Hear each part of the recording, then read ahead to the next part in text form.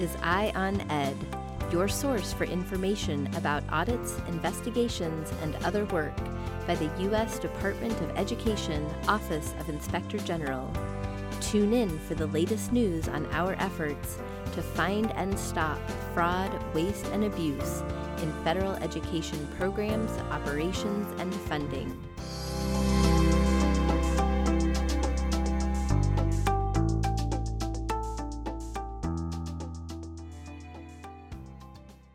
Hello, everyone, and welcome to another episode of Eye on Ed, the official podcast of the U.S. Department of Education, Office of Inspector General. I'm your host, Ryan Traer. July 30th is National Whistleblower Appreciation Day, a day our nation celebrates the brave individuals who step forward to report fraud, corruption, and other wrongdoing in government programs, sometimes at great personal risk. Their contributions have helped to root out fraud and restore integrity in government programs. Fighting fraud and ensuring integrity in U.S. Department of Education programs and operations is part of our mission here at Office of Inspector General. So this is the perfect time to talk about whistleblowers, whistleblower reprisal, and whistleblower protections involving federal education programs and the role of the OIG in those efforts. To help us do that today are two OIG staffers who are at the forefront of the OIG's whistleblower efforts: Antigone Potamianis, counsel to the Inspector General, and Nicole Gardner, special agent in charge of the OIG's headquarters operations. Antigone, Nicole, happy National Whistleblower Appreciation Day, and thank you for being with us. Hey Ryan, I'm happy to be here to talk about this important topic. Hi Ryan, it's great to be here. Okay, so Nicole and Antigone, the case can be made that anyone who reports fraud, corruption, or other wrongdoing to the OIG is a whistleblower. They are alerting the OIG of possible malfeasance involving federal education programs, operations, or funding. Do you agree with that? Absolutely. And we encourage anyone who suspects fraud or wrongdoing in federal education programs to report it to the Ed OIG hotline at oighotline.ed.gov. Our hotline is available for your use 24/7. And boy, is that hotline busy. We receive up to 500 allegations of fraud each month, including allegations from individuals on the front line administering and carrying out education programs. We're talking about department employees and people who work in state education agencies, school districts, schools, colleges, universities, and other institutions of higher education. These people are insiders, and they're uniquely positioned to identify and report fraud and wrongdoing. That's right, Nicole. However, they aren't whistleblowers in the technical legal sense unless and until they have been harmed because of what they reported, their disclosure. That's called reprisal, and Congress has determined that whistleblowers are entitled to legal protection against reprisals due to their coming forward with information that protects federal funds from fraud, waste, and abuse. So federal whistleblowers are only eligible for protections if they've been reprised against for blowing the whistle on fraud or other wrongdoing. That's correct. Can you give us an example of what reprisal would look like? Sure. Reprisal could be anything like a poor performance review or a negative decision involving the employee's pay, benefits, or awards. It could be a change in position or work responsibilities like a demotion or even getting fired from their job. Whistleblower protection laws make these types of retaliatory actions unlawful. Let's talk a little about those protections, understanding that there are a number of federal laws in place to protect whistleblowers, and we'd likely be here all day if we were to discuss all of them. But as this is a short podcast, Antigone, can you highlight the whistleblower protection laws most applicable to federal education programs and operations? Sure. For Department of Education programs and operations, the two key whistleblower protection statutes are the Whistleblower Protection Act, or WPA, and the National Defense Authorization Act, or NDAA. The WPA protects whistleblowers who are current or former federal employees or applicants for federal jobs, and who make what is called a protected disclosure and suffer personnel actions as a result. The second key statute is the NDAA. The NDAA protects employees of federal government contractors, grantees, subcontractors, subgrantees, and personal services contractors who were reprised against for making a disclosure. Correct, Antigone. And at the Department of Education, These grantees and subgrantees would include employees of state education agencies, school districts, colleges, and universities, or contractors that do business with the department. Antigone, you mentioned protected disclosures. Are there specific types of disclosures that a whistleblower would need to make in order to get protections? Yes. Both statutes define protected disclosures to include reporting violations of law, rule or regs. They can also include allegations around gross mismanagement or a gross waste of funds, or a substantial and specific danger to public health or safety, or they can include other categories of misconduct as well. There is a difference between the two, though.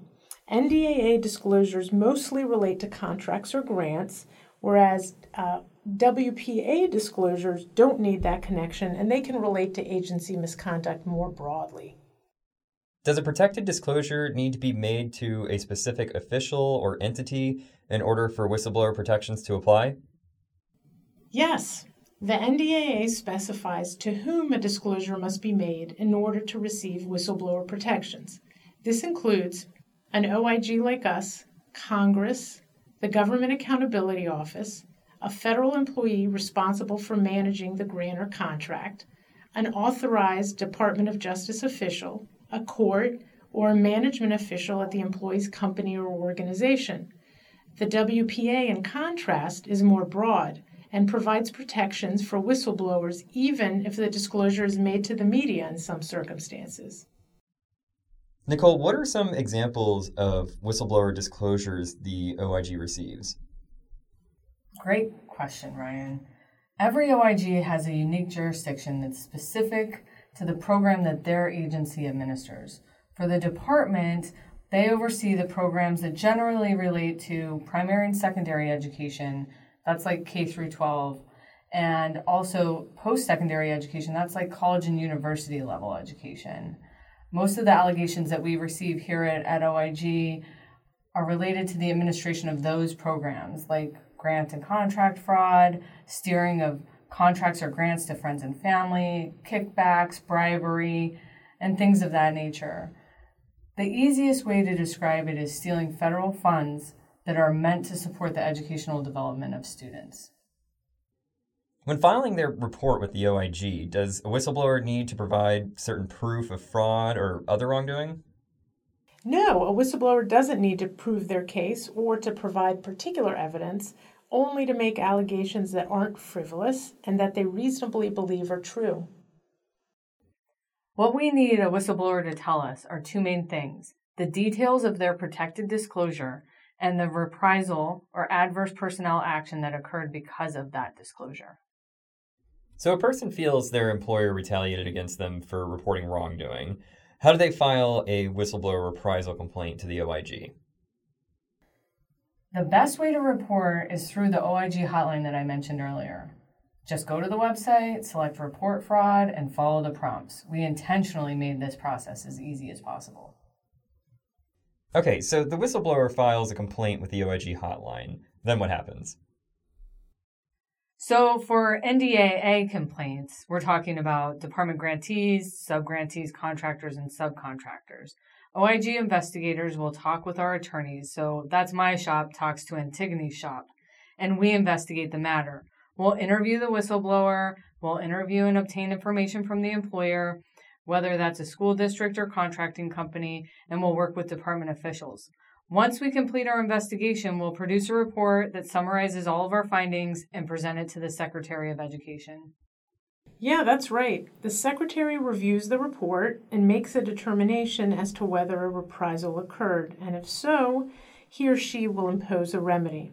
Remedies can range from reinstating the employee to back pay or other damages to attorney's fees or costs.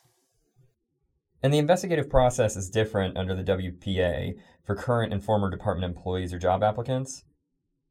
Yeah, it's different. Under the WPA, either the Office of Special Counsel or OIG investigate the reprisal.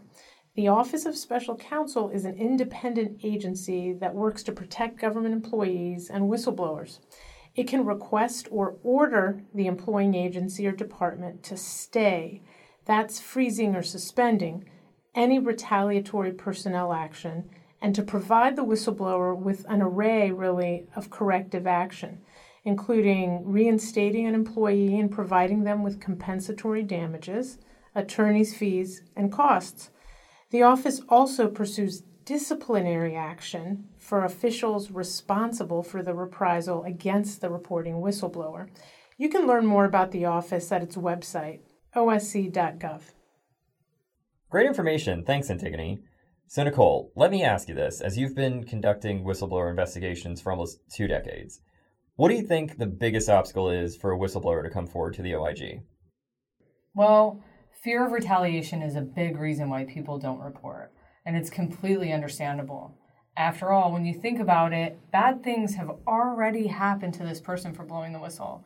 They've lost their job, been demoted, or passed over for promotion, and now we're asking them to report it again, at risk of even worse things happening to them? But let me tell you, reporting the potential retaliation gives the OIG an opportunity to investigate the matter, and without an investigation, no remedies can occur. Also, reporting retaliation may help prevent employers from retaliating against others in the future. So in addition to conducting whistleblower reprisal investigations, all OIGs are required to have a whistleblower protection coordinator, correct? Yes, the IG Act requires all OIGs to have a whistleblower protection coordinator. That coordinator educates department employees about protections and employee rights and any remedies they may have if they've been retaliated against. That coordinator also provides information and training on identifying and reporting fraud.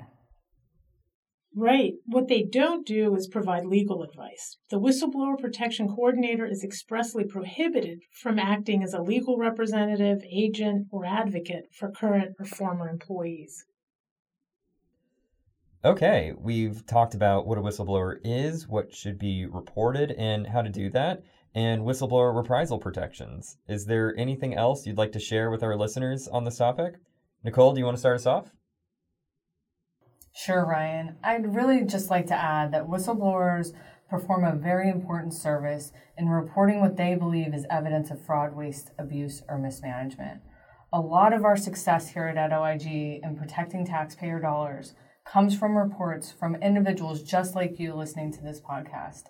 So if you think you have information about wrongdoing related to federal education programs, please contact our hotline at oighotline.ed.gov, or you can speak with a hotline analyst at 1-800-MISUSED. Great points, Nicole. Antigone? So, I have several things that I want to emphasize. First, whistleblowers, because they are insiders, are so important to our work and mission. They really are crucial. And for those of us who are federal employees, we have an obligation to report through the ethical principles and agency policies. I don't want to downplay how difficult it can be to report fraud involving your employer, but we need to remember it's a requirement. And federal contractors and grantees are required to report also, by the way.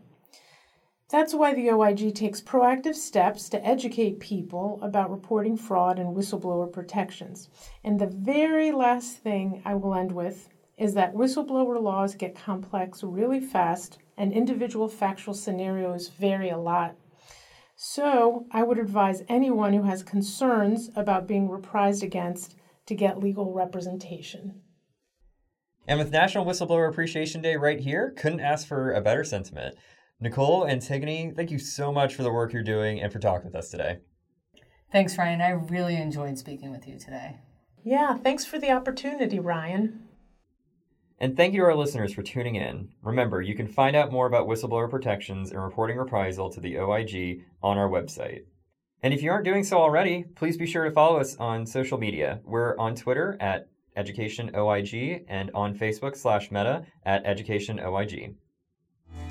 Until next time, I'm Ryan Schreier with the U.S. Department of Education, Office of Inspector General, and this has been Eye on Ed.